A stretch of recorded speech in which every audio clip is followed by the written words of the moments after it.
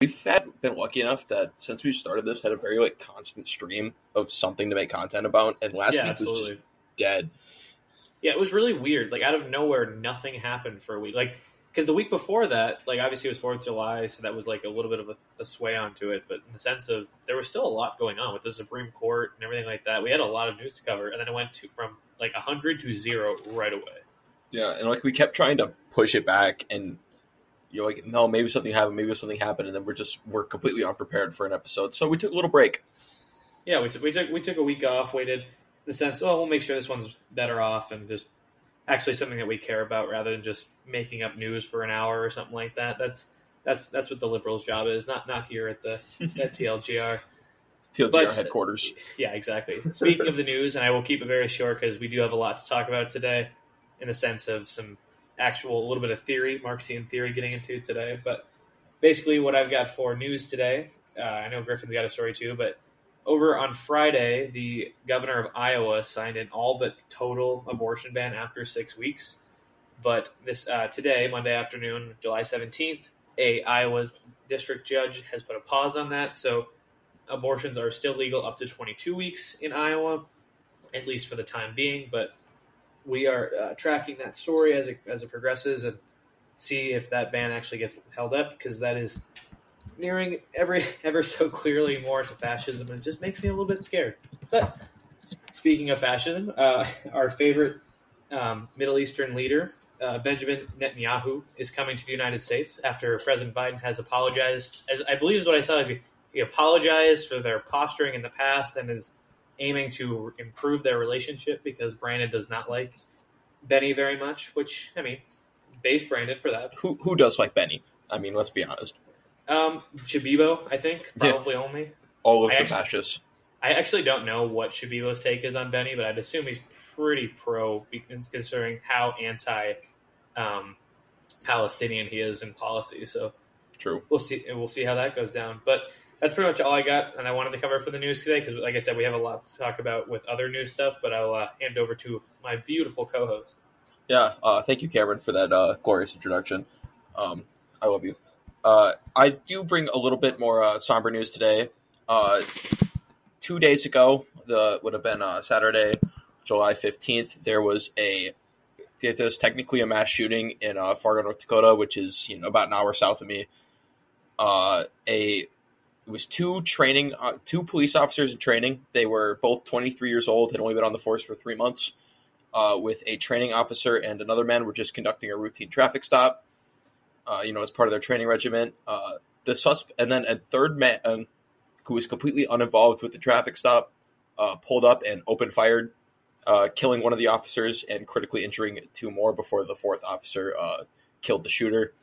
As far as they know, there's no motive. They don't know why he did it. He was completely uninvolved with the incident, completely unconnected to the officers or the person being stopped.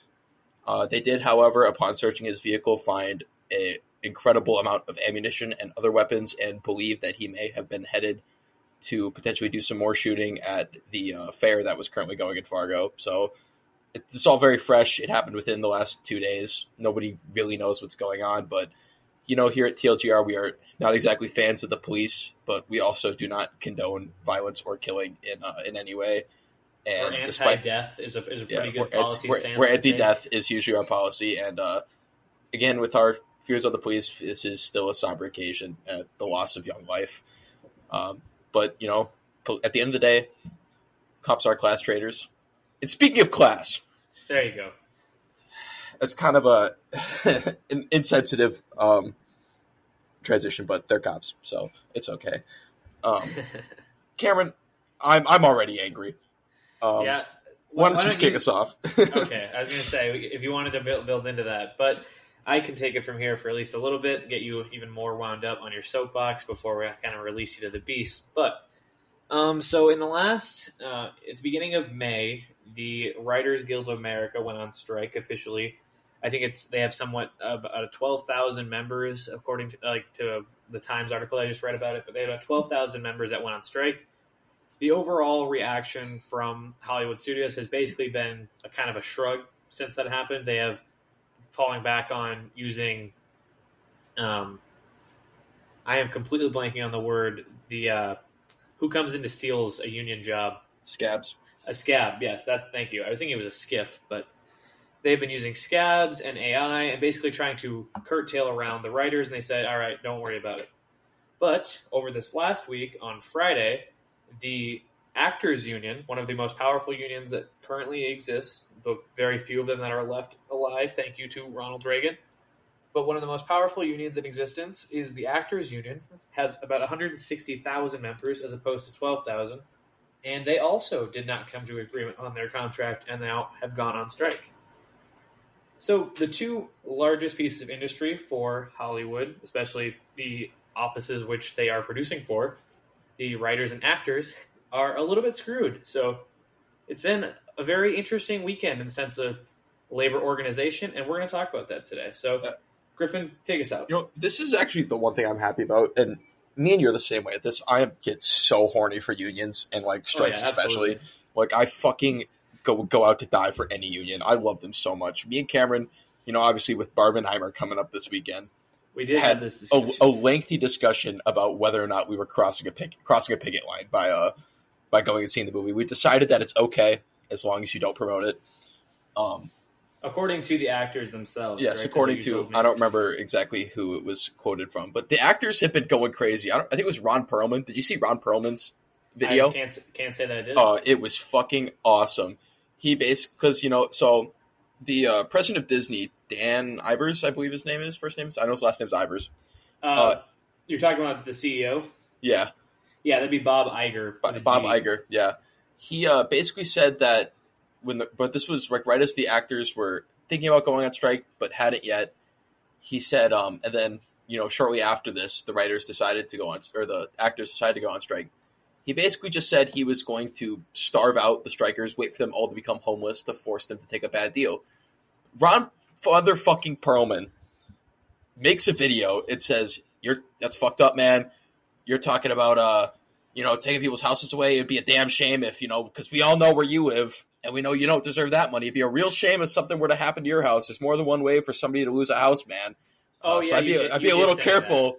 I'd be a little careful with what you're saying there, buddy. And you did send me that. I forgot who that was. But yeah, he is one of a very large amount of actors and people within the union itself that are not happy with the corporate response that they've been seeing after this writers one and how they've been treated for the last few years, been project to project turning out more and more, getting paid less and less in comparison to the CEOs and people that actually do nothing in the company.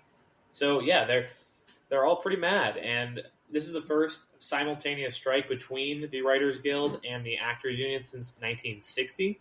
And do you happen to know who worked with those unions back in the day? I happen to know that actually the president of the Screen Actors Guild was in fact our favorite president, Ronald Robinette Reagan. Reagan, baby.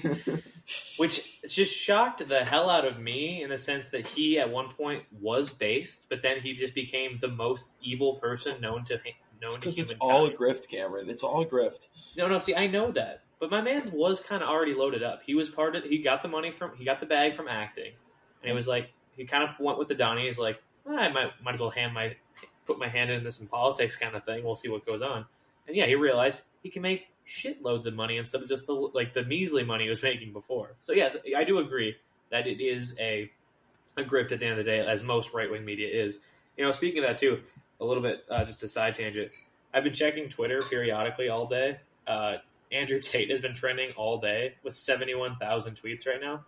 And I don't know why. It's basically just a bunch of tater tots defending him. Apparently one of his supporters came out and was basically was just, I don't know, dick riding him in general and saying, "Oh, Tate's my favorite kind of person." But then he came out to be a domestic abuser as well, and everyone has been doxing him. So that's part of the threads. So you can see the kind of people that he attracts. That's so funny.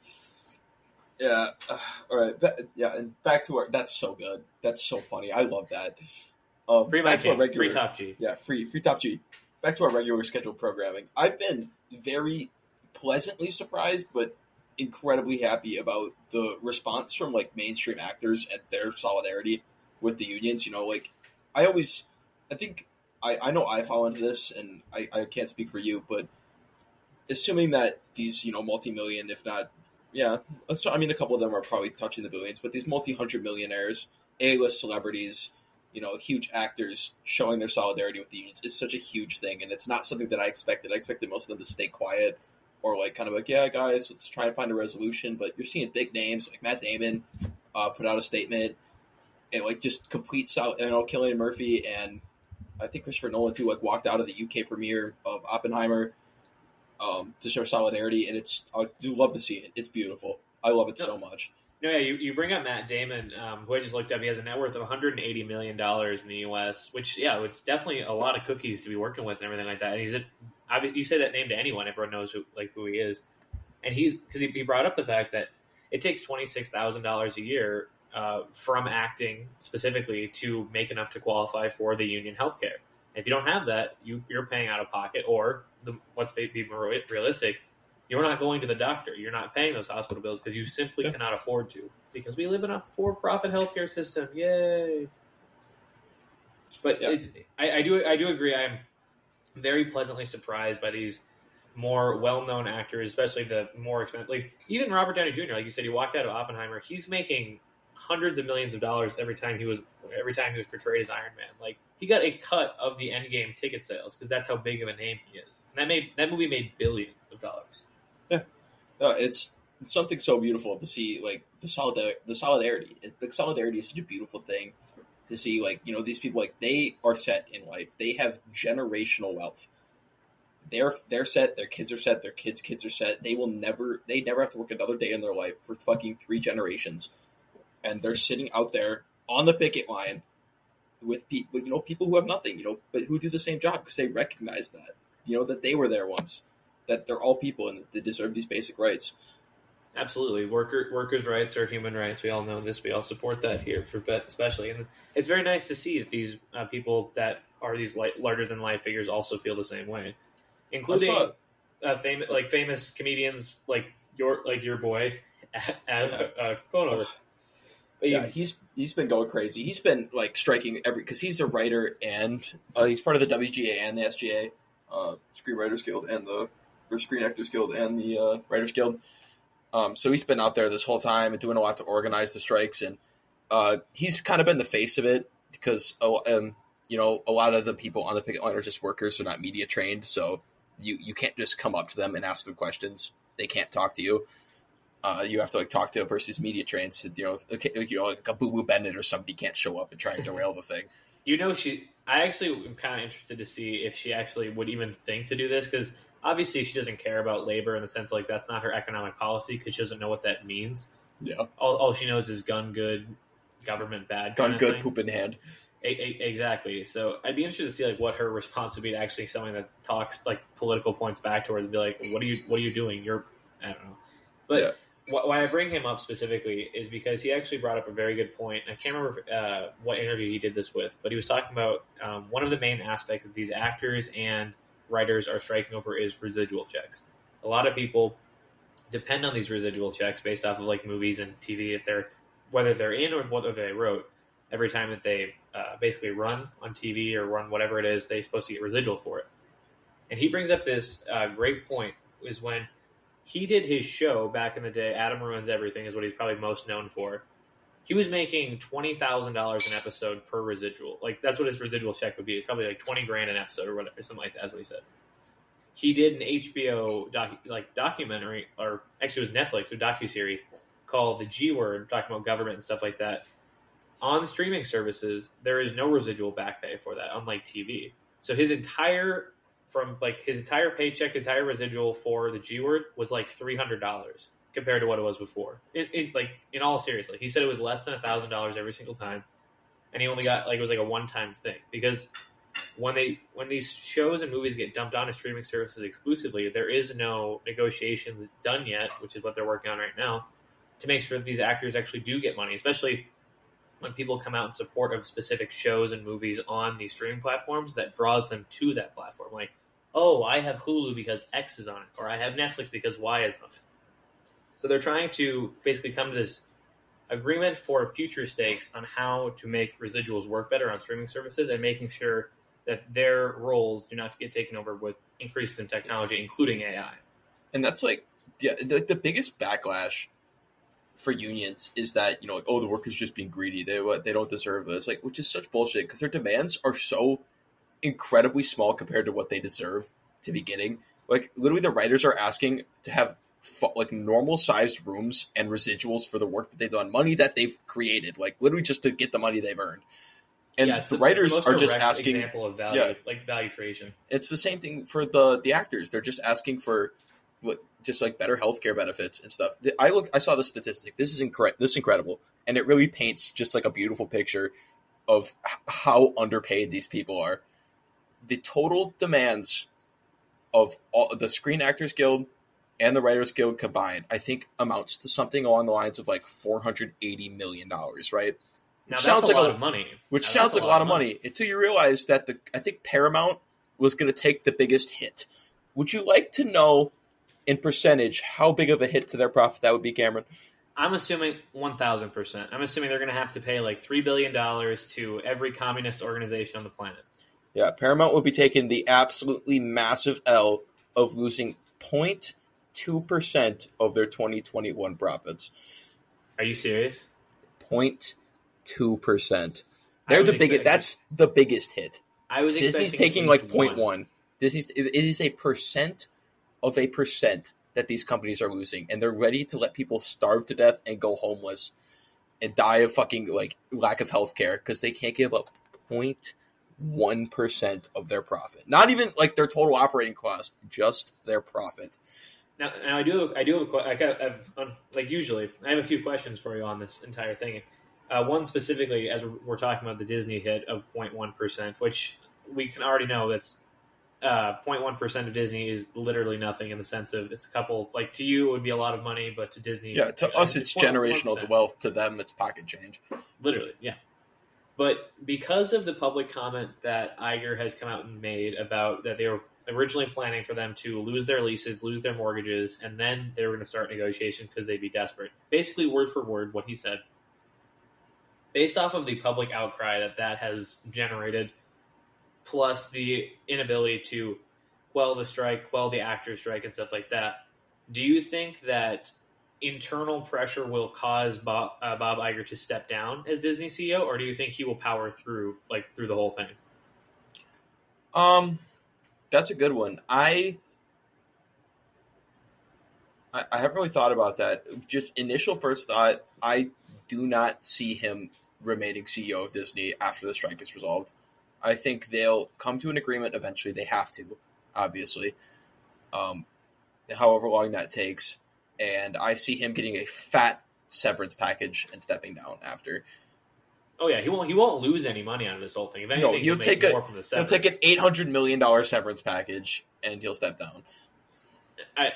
I tend to agree. I think public outcry we've seen a lot of CEO action because of public outcry recently, which is strange, like a very strange time to live in the sense of you can actually like publicly criticize someone, and if it gets loud enough, they actually might listen, to the sense that they might like step down or whatever it is.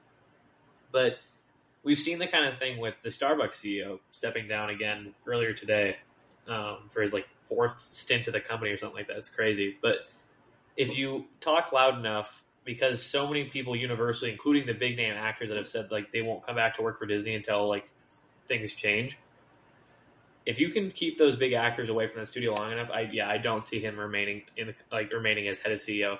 He may remain in the company as just a lower position, quote unquote, but he may not be forced to like step down and like leave Disney entirely. Yeah, I think it'll be like a voluntary resignation with a fat severance package. I don't see him like getting fired or like removed by the board by any means, but no, I do 100% agree because he's acting like he's enacting their will. This is exactly what they want him to do.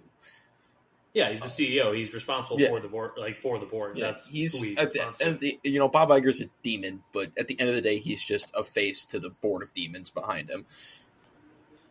I'm actually a little surprised. Now, obviously, this is a different kind of thing, but in the sense of demons, where do you think that these talks of labor and everything like that will have any impact on, let's say, in a month at the GOP primary and stuff like that? Do you think the talk of labor will get even mentioned in any form of RNC discussion, even in Congress right now? Is like anyone actually bring it up on the conservative side? With regards to the Writers Guild and the Screen Actors, I do not. However, the UPS Teamsters are pretty close to striking as well. They have until, I believe, July 31st to renegotiate a deal, and as of now, talks have stalled.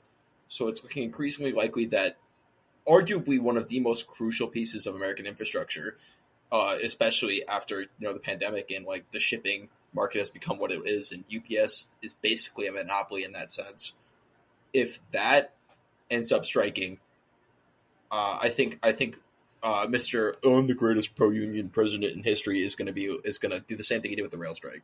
That's what I was just about to bring up was Brandon, because like another thing I've been thinking about and questioning in the sense of, will Brandon step in for this one specifically, or does he not care about in the sense of no, because he stopped the train one? Yeah, no, because it doesn't affect infrastructure. The second it affects infrastructure, which in turn affects national security, then the government will step in. I think with this, like, they don't give a fucking rat's ass. I mean, they might like kind of put some pressure on both sides if it goes on for long enough, maybe. But it's not enough people, and it's not like a serious enough industry. I don't say it's obviously a very credible, art is industry. It's obviously a very serious industry. I don't want to make light of that, but it doesn't have like the national ramifications that like say a UPS or a rail strike does. So I still think they give a fuck. Now, I will push back on that in the sense of I disagree for the only sole purpose. I think you may be overlooking in your optimistic worldview, so common for you to have. The only reason I could see the Biden administration, because they've already made a statement, they quote unquote stand with the workers. They hope they can come to a fair and a fair deal ASAP was the exact quote that he gave, which is standard whatever. But the only reason I disagree with that he might care, you got to realize a lot of propaganda, military propaganda, is made through movies. The Defense Department has the deepest pockets in Hollywood, and they're going to be the ones that are taking the hit in the sense of, if they don't get the movie with the pew explosions out, recruiting goes down because fewer people see that, they're influenced by it, and they don't sign up. So I would say that's the only reason I could see him doing it. Now, he'll never cite that reason, but you got to remember, the military-industrial complex runs the show at the end of the day, more than infrastructure, more than national security. If their pockets are getting empty, things happen. That's just what I'm saying. I had a similar thought, partly on the propaganda, but more on like the escapism side. Is like they need us to be distracted by Hollywood, so we don't understand what a shithole we actually live in. Fair. But I don't think they're smart enough for that. Brandon is actually a dark genius. In case you didn't know. Did we talk about the fact that he's been angry with his staff on show? Not yet. I got one last thought, or a quick thought about Brandon. The biggest right now, Joseph Robinette Brandon Jr. has the 2024 election so far in his bag. It's his. It's his to lose. He's an incumbent. He's going to run against fucking Donnie again. It's a game he's already fucking won. The biggest way for him to fucking take the fattest dump on this election and just lose it is to fucking block a strike. You're gonna piss the people. You're gonna. I know, and everybody's still kind of mad. I'm still mad about it. The biggest way Brandon could, I will. I'm already not gonna vote for Joseph Robinette Brandon because it doesn't fucking matter who I vote for because I'm voting in fucking Carver County, Minnesota. Yeah, it doesn't matter for you. But I mean, even if I was planning on voting for Joseph Robinette Brandon, I would already feel awful about it, but I'd feel even worse. I'd be so angry. I'm gonna be so mad if he blocks this fucking UPS strike. I'm gonna fucking assassinate the president in Minecraft. Oh my god, yeah. This is going crazy in the sense of, yeah, he is quote unquote the most labor friendly president, and him to actually stop the initial rail worker strike was actually insane because the president, obviously, the bully pulpit is very powerful in the sense of foreign policy, but domestically too, because at the end of the day, if the president wants something, they kind of have a way of figuring out how to get it most of the time. So for him to make statements saying "Oh, it would be too painful for the economy, who's just recovering from COVID," you guys couldn't have picked a worse time. Exactly, you couldn't have picked a worse time to do this. Now, I think I might have mentioned to you this, but I think this is a little bit more of a controversial take in the sense, and I do want to explore it in the sense of I think COVID and the quarantine era in general has done more for workers' rights in the last than most policy in the last 30 years. And the reason I say that is because people actually realized they were pulled from their 9 to 5 zombification and told to stay home, and all right, you're going to make the same money, you don't have to do anything, you can just work from home. And the ability to create different flexible schedules and being able to actually maybe negotiate, hey, I don't feel comfortable with COVID, I need to work from home. That's fine, don't worry about it, we'll send you the package, we'll set you up, everything like that. I think the pandemic era has brought about a new labor movement in this country faster than any legislation ever could have. And I 100% Bush, please yell at me if I'm wrong. No, I will agree with you, actually. I saw a great take earlier today that we've kind of entered a new Gilded Age in the sense of the 1910s, 1920s, or even late 1800s when we first saw this big wave of labor organization after this first industrial revolution. We have modern Rockefellers. We have modern Rockefellers, and the stage is set exactly the same. People are this mass industrialization and this big change. That was mass industrialization then, and the pandemic now that has forced made people realize that, hey, it's kind of fucked up that this one old white guy has a fuck ton of money and I don't, even though I'm working way harder than him. He just kind of sits in his mansion all day. We should organize, and that same thing is repeating itself in an incredibly similar way. And the only thing that worries me, and this is me just being a pessimist, like I always am. Ideally, I'm going to harken back to UPS a little bit because this is still something that's new, and this has, in my opinion, incredibly higher ramification stakes. I agree. Than the Hollywood strikes. If they strike and it does not get blocked, people are going to be mad. And I think they're going to be mad at the wrong people. I think a lot of Americans are going to get spun and angry at the Teamsters and think they're going to see they want fucking fatigue, whatever, blah, blah. They're just delivery drivers, blah, blah, and get angry at them and call them greedy, instead of getting angry at the fucking company where they should be directing their anger. And it's going to go almost backwards. Union powers are going to get limited in the wake of that because it's going to have huge ramifications on our infrastructure, huge ramifications on our economy. And I think people are going to direct their anger in the wrong direction. I don't disagree with that because we saw very similar what the liberal, mainstream liberal media, especially just corporate duopolies and stuff like that, controlling all information because obviously corporations are against the workers because it hurts their profits. So you have these big news organizations that are owned by the people they're getting stricken against, I guess, to use it in the verbiage. But CNN during the rail workers strike a few months ago, you never saw them going on there and be give any form of pro-worker take. They only talked about how much it would hurt the economy. They only talked about how selfish they were being for asking for 7 days of paid sick leave. And they were saying it's too big of a risk. They picked the wrong time. If they were supposed to be the watchdog that they are, they're supposed to see that a lot of these corporations are saying, hey, we don't want them to strike. The people are saying, hey, let them strike, let them have their thing. The watchdog is supposed to pick the people and go against the corporation. They're supposed to give information to the proletariat in order to better disassemble the bourgeoisie and the capital owners class. That is the primary reason for having a media apparatus in the first place. And for the quote unquote liberal media of CNN, the Clinton News Network, to be so anti-worker shows truly how far right-wing the Democratic Party has fallen. Because obviously the CNN is incredibly democratic, at least they have been since the Trump era began.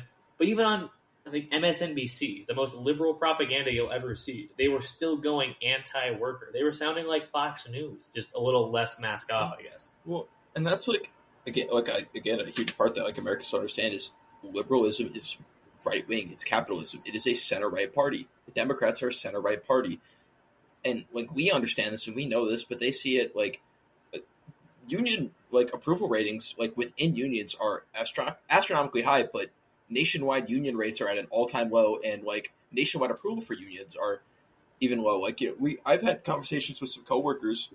These are fucking rural, good old North Dakota boys.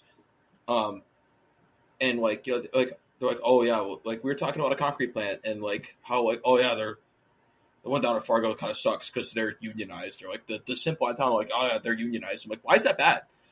Like I push back a little bit. I'm like, what's wrong with the union? They're like, well, like, blah. I'm like how as a worker can you possibly be anti-union? It just blows my fucking mind how you can be actively against having more power and getting paid more. Well, lick the boot a little bit harder. Exactly. Clean it up. Yeah, I can't see myself yet. But another example, I'll harken to a funny interaction that I wrote down because it happened. I was like, all right, this is a Bush story 100%. But I was watching YouTube on Wednesday, I think, of last week. It might have been even later than that. But I wrote it down right away because for some reason, my YouTube algorithm, now I still get recommended a lot of left-wing things, but all of the ads I get on those left-wing videos are hyper right-wing shit, like Turning Point USA, the Epic Times, all of these like fringe right-wing things. I've gotten Rumble ads all the time. Like, I don't care, man. I don't want to see it. I can't block them for some reason because whatever. But this ad that I got on Turning Point USA, the first thing that I noticed was like the thumbnail. It was talking about guess the number of U.S. presidents. And I thought it was going to go into some like conspiratorial, like the presidents have been fake since like 1859 because we got sold to London or something, like shit like that. I was expecting that. I was pleasantly surprised. They were not going for that propaganda, but they were going for propaganda of women dumb, men smart. Here's exactly what I mean. They go around, like this interviewer who is a man, goes around and asks all of these college-age girls, how many presidents have we had? And he picks like 5 of them, and none of them get it right. Like they're guessing like 50, 52, whatever, just being whatever it is. They do this for all of the girls, and then they pick 2 guys at the very end who get it right away, and they celebrate like on screen, like, yeah, he got it right, 46, yeah, they're so dumb. Look at all these dumb liberals, aka the women and the men who are smart. Exactly. So that's just a great example of propaganda being used. Like they're owned by the Koch brothers, like through subsidiaries and stuff like that. So the same people that own them are just have a larger scale on CNN or Fox News. That's so funny. Like, and that's such a stupid question of all things. Like, I'm a fucking like I love history and I love politics. I know it's 46, but it's not like a confident 46. It's like a 46. Like I always give the extra nerd answer of 46, even though it's only been 45 dudes because Grover Cleveland's a chud. Yeah. Classic Grover Cleveland. The only double president, baby. Besides Donnie. Besides 45, obviously, 47. Yeah, well, we're going to see 45, 40. Well, Donnie's still president, so. There's also that. I did forget about that. I will be interested to see, like, on, like, the the lib media, like, TikTok or Reels interview guys that I follow and stuff like that. Because they always try to do, like, the gotcha questions at Trump things. And they do always work because they're talking to the stupidest people on the planet. Yep. But I will be interested to see if they start asking, like, closer to the actual election, because obviously these people have believed that Trump never left office in 2020 in the first place. Yeah. So you got to go up to him like, well, if he's been president this whole time, shouldn't he not run again because he wouldn't be eligible for a third term? Whoa, no. He's still good to go because he wasn't actually in the office. There's like some weird conspiracy they're going to say after that. Because when you take the conspiracy theory actually to the bank and say, all right, let's use real world logic to follow it, you have to say, all right, then he's done. He can't run again. Yeah. He's had 2 terms. Yeah, Donnie has been president this whole time, and his term limit's done. He can't run again. We should get rid of the term limit because we need our Lord and Savior, our King. They will 100% advocate for abolishing I think it's the 26th Amendment or 25th maybe. Yes, but whatever the term limit one is, off the top of my head, I can't remember. Whatever the term limit amendment is, you will see hogs going crazy in 2028 to abolish that thing. You will see hogs going wild. Because they already want him to run for a 3rd term. They've talked about it this entire time. Like, Donnie brought up in, like, 2018. He's like, oh, I like this so much, maybe I'll run for a 3rd term kind of guy. Like, and they applauded him. Because no matter what he says, they follow him. That's propaganda, people. That's how powerful it is. Don't use it against labor. Use it against those fucks. Well, we could start to dip into theory a little bit here. I mean, it's what Marx just said. Propaganda is used by the state to divide the working class, stop us from organizing, stop for the laborers, the working class, from organizing against bourgeoisie and taking the power that belongs to us. It's a numbers game. Like at the end of the day, there's a reason why they're the 1%. They are 1% of society most of the time, even less than 1%. So when you talk about the actual working class versus the owners, you're talking hundreds of millions of people, billions of people, to a couple hundred, maybe even over 1,000 people. The number game just ain't right, sir. That's why they're so scared. That's why they keep the working class divided. That's the whole point of the media apparatus the way that it operates right now, to fund wars and to keep the pockets of these corporate donors deep for lobbying. Yeah, because it's the 1% versus 99%. They need us more than we need them. Actually, we don't need them because they don't fucking do anything. They worked hard once upon a time. They had an idea. Remember that. Yeah, they had an idea. Famously, they just pulled themselves up by their bootstraps. Well, I recently got into not an argument, but just a disagreement with a close buddy of mine who's fairly conservative, or at least just kind of brought up that way. And I can't remember if we talked about this or whatever or not, but he was talking about billionaires in general, and he had talked about the idea of oh man, after taxes, just your entire paycheck is gone. And I was like, no, I 100% agree. It's crazy. And he brought up, he's like, you know what? I think if you're in college, you shouldn't have to pay tax on your paycheck. And I'm like, you know what? I can get behind that. I had never actually thought about that, but I agree. It's so little, it doesn't really matter anyway. And I expand that. I'm like, honestly, if you make less than 40 grand a year, you shouldn't have to pay a dime in taxes. It won't matter anyway. And he was like, well, no, that's too much.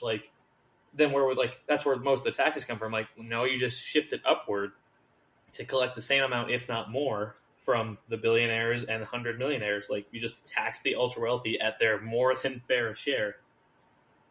And he was like, no, you can't do that. That's their money. They had a good idea. They earned it. They've worked hard for it. And I shook my head, and I had to go with I had to hit him with do you know how Bill Gates made his money? Do you know who his mom had to talk to, who his mom knew at IBM? Did you know whose mom gave a little suck?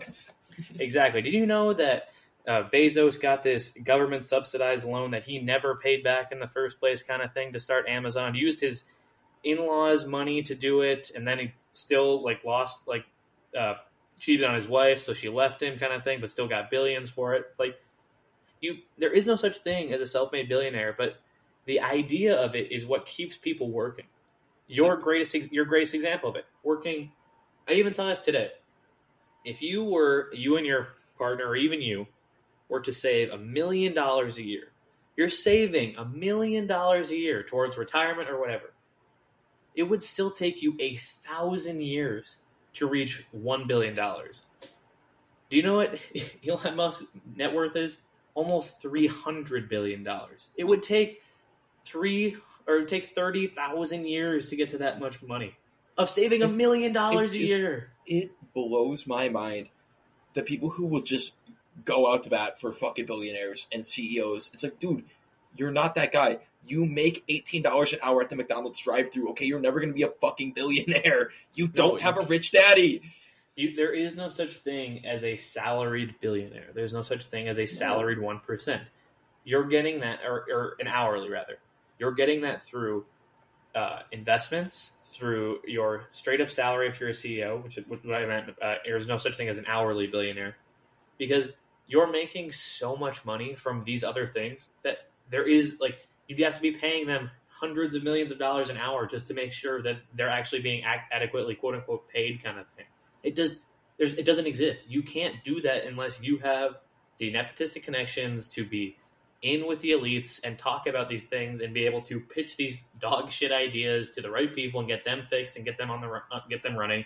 And then they write a blank check back to you in the sense of do whatever you want as long as you make sure you say, oh, I came from a tough working family. I swear. My mom barely was able to scrape by when I was a kid. Yeah. There's two ways you become a billionaire, and you need both of them. And it's incredible nepotism and profound luck. You do not make yourself a billionaire. You get really fucking lucky. It's all spawn point. That's all it is. The most important factor you can have is spawn point. And this is something I've had a discussion. I won't say argument, just because I never out myself because I don't want to get lynched. I can't out myself as a commie because they'll come for me. Absolutely. But something like discussion I've had with like finance bros or like entrepreneur bros and such is our American understanding of economics is capitalism and how close we are to like the quote unquote perfect capitalism. It's like that was a Richard Wolff take. It's like, wow, they teach econ in America is how close can we measure how far we are away from theoretical perfect capitalism as like a measure of success. So our econ class teaches a capitalist understanding of the economy. There is no like Karl Marx is a Nobel Prize winning economist. Yeah, and not a single one of his not a single one of his ideas are taught in an econ class. Now, why is that? It's because bearded socialists man bad. True. And so like this discussion like we had is like they're like, well, Santa Claus is the only socialist I accept. Gives away free gifts. It's not this idea that the idea that the wealthy don't actually have this cash on hand, it's all tied up in assets. Like, okay, cool, capital gains tax. And then like our fundamental, like, in my opinion, misunderstanding of the way that wealth and labor like are intertwined. And like the way it's taught is that wealth provides labor. Like rich people are just out of the kindness of their heart giving us jobs. And, you know, these top 1%ers, they're making these smart investments and they control the money. And so they can, you know, they have the money, which they're then giving down to us, this trickle-down economics. And that's just completely backwards. Wealth starts at the bottom with labor. Labor creates value. Without labor, there is no money. Somebody has to do the job. There is no, like, money does not just spawn at the top. It has to come from somewhere. I mean, unless you're Jeff Bezos or Elon Musk, then it does spawn at the top. We could just print more money. I mean, just saying. Go to the Treasury, print some more money. But you raise a great point, and I want to interject for the sense that you brought up trickle-down economics. And I actually very recently, within the last couple hours, had a discussion with one of our mutual friends who's not very political in the slightest, just kind of a centrist. He leans left. We're breaking through to him. Which friend is this? This is Sam. But okay, me and Sam we're talking politics like that, and we talked about Reaganomics in general because it came across my feed when he brought it up, and we're talking about in the sense of kind of made a connection. He asked this question like, why would the rich give away their money? Like, these people would never do that. I'm like, yeah, you're absolutely correct. That's the end of the story kind of thing of Reaganomics. Well, they just haven't done it yet. It's been 40 years. Give them some time. They'll get around. Guys, just trust me. It'll trickle down. I promise. It will trickle down. I promise. Ronald Reagan waiting for heaven to trickle down to hell. It'll trickle down with the blood from the guillotine. Exactly. But the same in Minecraft, people, of course. The same people that will tell you communism and socialism does not work because of human nature, because humans are inherently greedy, will preach trickle-down economics. My brother in Christ, who do you think is the greedy one? If you give someone money, as you just said people are greedy, they're not going to give it up because of quote-unquote human nature. You're arguing against yourself perpetually. People just don't understand that the only reason trickle-down economics is even still quote-unquote is even still brought up, as has been disproven time and time again by countless economists, but the fact that it's still taught in class is because the Koch brothers decided one day, you know what, it'd be awesome if we didn't have to pay taxes. It'd be awesome if we didn't get taxed. Well, because they just didn't want to do it.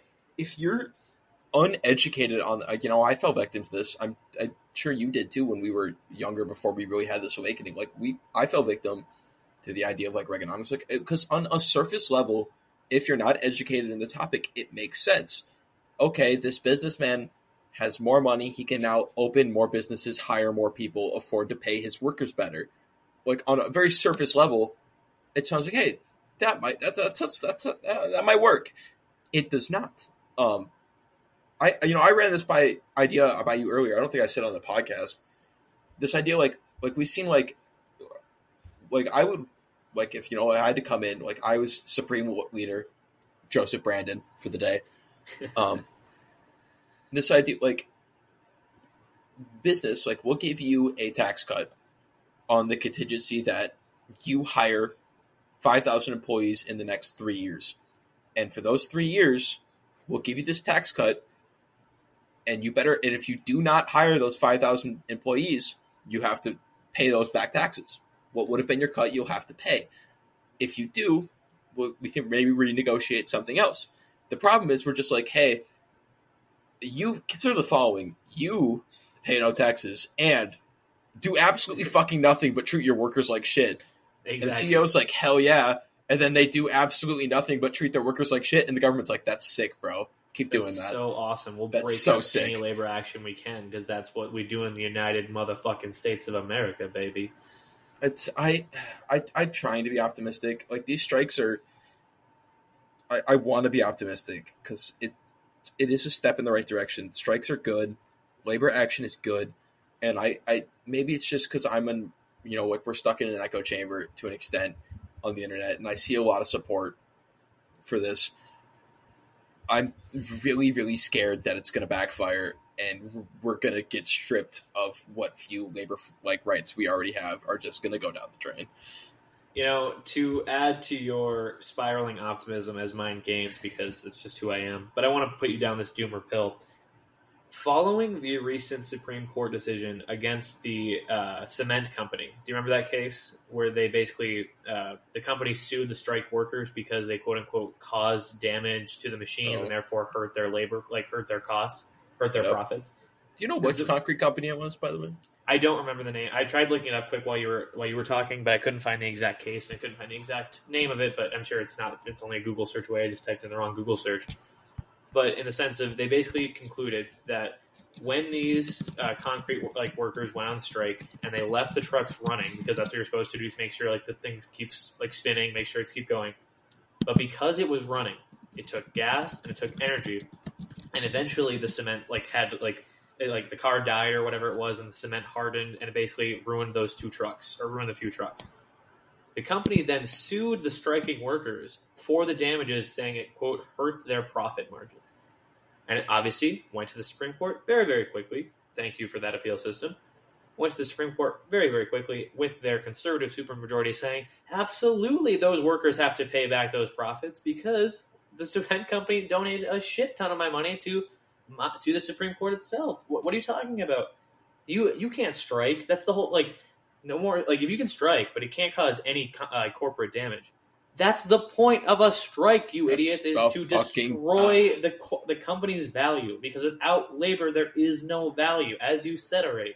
But where the question comes, because of this rule, do you think in the state that the court system is in right now, that they will use this as a precedent in the sense of following when these deals eventually come to the table, whether it's UPS drivers or the people in Hollywood, do you think that these corporations will end up suing those workers for lost product time and having to delay these movies, having to push back these timetables more and more, affecting this quarter's profits and stuff like that? Do you see them using that? I do not, because I think they would have done it already.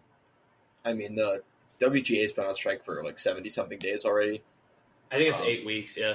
Yeah, I think if they were going to do it, they would have pulled that card by now. And I don't think they have.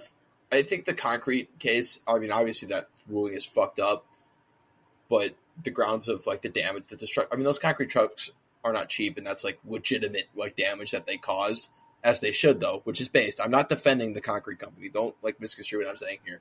You're anti-worker. That's I think is a little different than most strikes we see. I don't see the Supreme Court striking it down, but I can very realistically see Congress in combination with Joseph Robinette Biden just saying no, you can't strike. And if a union can't strike, they've lost their power. I mean, that is their power. That's their bargaining chip, is withholding labor. And if they can't withhold their labor, they cannot bargain. What's the point of the union? Yeah, absolutely. With Congress, I do have a question for you, and this is completely off topic in the sense of it's not about labor specifically, but I was wondering, because I never got your take on this. Following the House passing the latest defense bill of Defense Department bill for $890 billion with a B dollars next year for the fiscal year of 2022 or 2023 to 2024, 4 to 5. Sorry, my bad. But $890 billion. With all of these anti-woke, anti-education reforms, basically just a bunch of culture war stuff shoved in there, and every Democrat voted against it, plus 4 Republicans, and every Republican minus those 4 voted for it, against whatever. It passed the House because it was supposed to. And it's supposed to get destroyed in the Senate. But if it wasn't for those woke things that are basically holding up the whole chain, and it was just the 890 basically blank checked the Defense Department. What do you think the breakdown of those two chambers would be, voting-wise? 100%. It would unanimously pass both. Maybe like 3 or 4 people not voting. Yep, I can 100% agree with that. The only one, because the last defense bill for this fiscal year that was passed at $860 billion, the only representative in the entire House that voted against it was AOC, I'm pretty sure. And then there were like 2 abstains. And the same in the Senate, I'm pretty sure less than 4 objected to it, Bernie being one of them, of course. Base Bernie. Obviously. Even though he's 800 billion years old, goddamn, I love that man. He has been fighting so hard for the people in Vermont this entire last week who have been completely destroyed with floods and other effects of climate change. But he has been on the front lines, even though he's 83 years old. He's out there. He's with a bucket. He's scooping up water. He's getting people food. He's doing what he needs to do because that's what you're supposed to do as a senator. Where were you, Ted Cruz? You were in Cancun. Sorry. It drives me insane how far away our politicians have, like you should be, like, we don't like to think about this because we're American, but at the end of the day, you are as a representative from the Minnesota fucking whatever, God, Tom Emmer can suck a fat one. I hate him so much. But he's the whip. Yeah. He's cool. At the end of the day, in a pseudo kind of sense, Tom Emmer is the leader of our district. He represents us in this Congress. He should be voting in a way that is actively best for us. Now, he's voting in a way that the majority of our district thinks is best for us because they're fucking stupid. He's voting how Papa Macintoons tells him to vote. Let's be real here. Yeah, I mean, the man's from Delano. What can you expect? That's fair. Delano, population of 6,000 people? It might be more than that. I don't know. They maybe have 8 brain cells to share between all of them. That's pretty accurate. Delano slander for the win. But it's like, he should be, if a disaster is to happen somewhere in the Minnesota, I don't even know what district we are, in the Minnesota X district, and he's not there, it doesn't matter if I agree with everything he has to say, I'm not voting for him. No, your job is to be there for your people. There to support your people, to be actively I don't even think congressmen should be paid. It should be like a civil. I think my stance has always been, will always be, $172,000 a year is fucking bullshit. Healthcare, yes, and I think you should have your costs. I think they should provide you with housing, food, healthcare, and transportation, and you should not see a fucking dime of actual money. Nope, I 100% agree. But, back to the sense of representative and bring it back to the strikes in a little bit. I just looked up because I hadn't heard anything. Surprise, surprise, again, the mainstream media is not covering this. But I hadn't heard anything about Gruesome Newsom's take on the whole thing. The governor of California, Gavin Newsom, for anyone that does not know the gruesomeness of him. But I was wondering what his stance on this whole thing was, because obviously he's a lot closer to the whole thing. He's the governor of California where these strikes are taking place. And he has kind of been absent from the entire situation from what I can see. Like, he made a statement before the WGA strike began back in May, saying he was very worried about the situation because it will impact their economy drastically. A lot of money goes into California from movies. So he's very worried about that. But since both that strike took place and the SAG strike this last Friday, I don't see any newsworthy statements that he's made.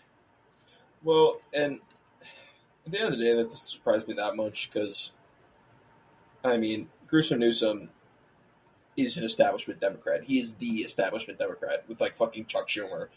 He's low-key kind of based, though. He is. I think he's a little bit more left than the establishment Democrats in the sense that he cares about social programs a little bit. Yeah, he's slightly more progressive. He's like a California Democrat where he's a little bit further left. But at the end of the day, I don't think he really gives a fuck about labor movements. He'll vote establishment, and if he could get he doesn't have to do anything. I don't know if he's on what the term limit situation is for him in California. If he's looking for reelection, but he doesn't have to do anything. If he just shuts up and does nothing, and occasionally he's I hope we can find a resolution. I respect their ability to strike, whatever. Just stays quiet. It doesn't matter to him. He doesn't have to do anything. I do see a potential 2028 run from him. He honestly wouldn't do that bad against the current slate of GOP electorates. I don't know about 28, but I don't know how old he is. I could definitely see him making a run at 28.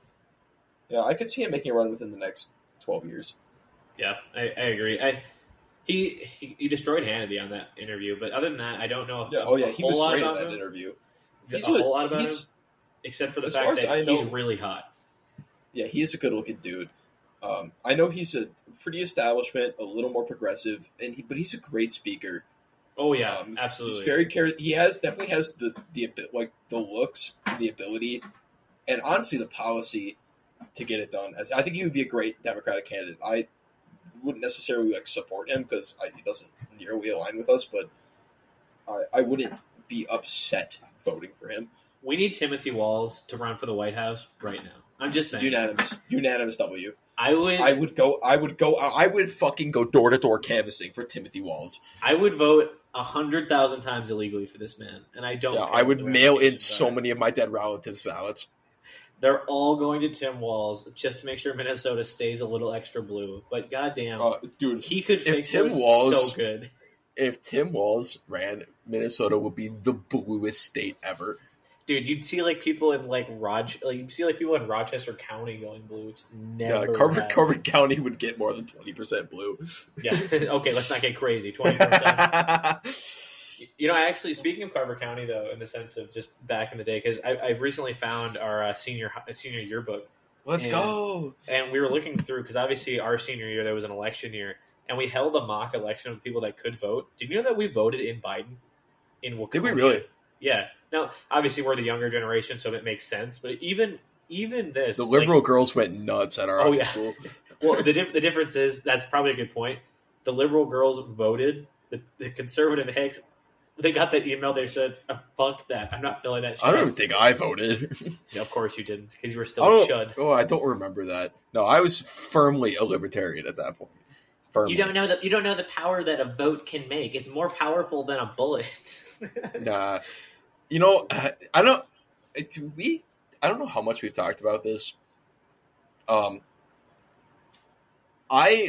am firmly, at least in our current state, anti-violence in our quest for reform and revision of our nation. Firmly anti-death. I'm obviously anti-death, but I'm I would even say in most cases I'm anti riots and burning down buildings. I'm definitely I think we could peacefully. I don't think we're too far gone that a vote legitimately can make that kind of action in our country. It's going to take a while, and I think we're at a turning point. And do you know why that is, Bush? Because someone fought and died. Because the Constitution is a living, breathing document. You sound like the most propaganda I've ever heard. Oh my god, nonviolence. No, we're not legitimately. At a turning point yet. I think we're at a turning point right now, and I think if we go, I think it could go either way. I think we could either start to get a little more progressive and pull ourselves, at the very least, back towards the center. With the power of a vote, and I think I could also as easily see us going the other way, and violence comes on the table in Minecraft violence, of course. Yeah, comes into the equation very quickly. But in our current state, I don't want to sound lived up by it because obviously we're anti-death. I don't see the need for violence, a violent revolution at this point, or violent resistance, but. I agree. Defiance and resistance, absolutely, all of it, but not to those ends yet. I think in our current situation, riots and violence will only damage our cause. Yeah, don't what's the expression? It's don't just let the boot kick you. Make sure you bite it back, suck on those toes, fondle the feet. Sorry, got a little carried away there. Got carried away there, but. You're supposed to kick off the boot of oppression kind of thing. Just because you're on the ground doesn't mean you can't bite back kind of thing. Yeah. I will leave because I know we're getting close to an hour here, so we'll start wrapping up a little bit more. In a sense, I do have a couple more general questions for you. Did you see how much the Biden campaign has raised in its first 70 days or whatever it is? I did not. As of last Tuesday, they had raised $72 million, outpacing the Donnie, the Ronnie, and every other candidate. He's made more money so far. Don't say "Let's go" to Joe Brandon. Let's go, Brandon. Let's go, Brandon. Let's go, Brandon. We're having very different reactions to this because when I saw that, I almost punched through my wall. People are giving that corpse $72 million. Now, granted, that's mostly for better dead than red, baby. Let's go. Better dead than red. Well, that's what I said the other day. The only way we can save this country, Hillary 2024, baby. She can fix us. Don't say it. It's going to happen. She needs to hear this. She needs to run. She needs to save us. I know we had this discussion over like the 4th of July break, and a little bit since is the idea of like voting third party is such like it's like I don't want to say like taboo, but it's like very like unpopular amongst people for understandable reasons. Like the Republican and Democrat Party obviously dominate, and I've always been the person to advocate third party. Like as of you're like everybody's like, oh, third party, you're throwing your vote away, and I disagree. Even if they don't win, every time you've seen like a successful third party, one of the major parties will pick up and adopt some of their ideas to try and pick up those voters. Yep, and absolutely. So, if you, as a voter, as a registered American voter, or somebody with a dead relative and a mailbox, are looking to further represent yourself, I myself am currently planning on voting for Cornel West of the American Socialist Party. If you're looking for something that's not quite as establishment, it's something to investigate. Obviously, I will always advocate for you to do your own research into every candidate you vote for. Don't just take some idiot because they cause autism. Yeah, obviously. Don't just take some idiot on who has a podcast that he started with his friend. Word for it, because I am a dumbass. But so I'm planning on voting for it. Definitely more accurate represents my values. However, as pro third party as I am, this is the one election that if you're in a swing state, vote blue. I hate myself for saying that. I hate it so much. Oh my god! Yeah. I can't believe I said it. I can't believe I said it. But oh my god! Burned in. I'm gonna buy you a tattoo of vote blue. Vote blue because you need that. It's so gross. I hate it so much. I hope you die before me because I'm gonna put that on your tombstone. Cameron, I will come back from the dead with Ronald Reagan in hand, and I will put a big old donkey with the big old seal of the Democratic Party. With Hillary 2024 on there. Plus Cameron, stop saying that. You're going to summon her. I don't. You're going to summon her. If we can come back. She's like Bloody Mary Bush. We need to say her name at least 3 times because then she can hear it and then she can run and save it. Exactly. Honestly, I'd be more scared if I said Hillary Clinton 3 times in a mirror than if I said Bloody Mary in a mirror. Yeah, I'm kind of scared that she's going to like come through the door or something or send like an extermination squad. She's going to fucking like Benghazi me. The only difference is, Bush, why that won't happen is because we're 2 white boys. We're not 2 brown 14-year-old boys, so we're okay. True. But I think that's pretty much all I wanted to talk about this week. We definitely have some more to go as we get closer to, as like you said, the Teamsters deadline comes up at the end of July is what you thought. I know it's coming up around Labor Day, and we'll definitely discuss labor as we get closer to the actual Labor Day, which is with so much happening last week, or with so little happening last week and so much happening towards the end of this, like, whatever it was, decided to take a little break, make this episode a little bit more special in the sense of more lively conversation, talking about something that we're both very passionate about.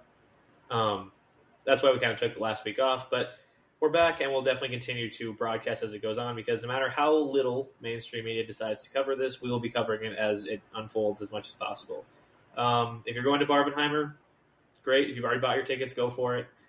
Me personally, if you haven't bought them yet, I don't think you probably should.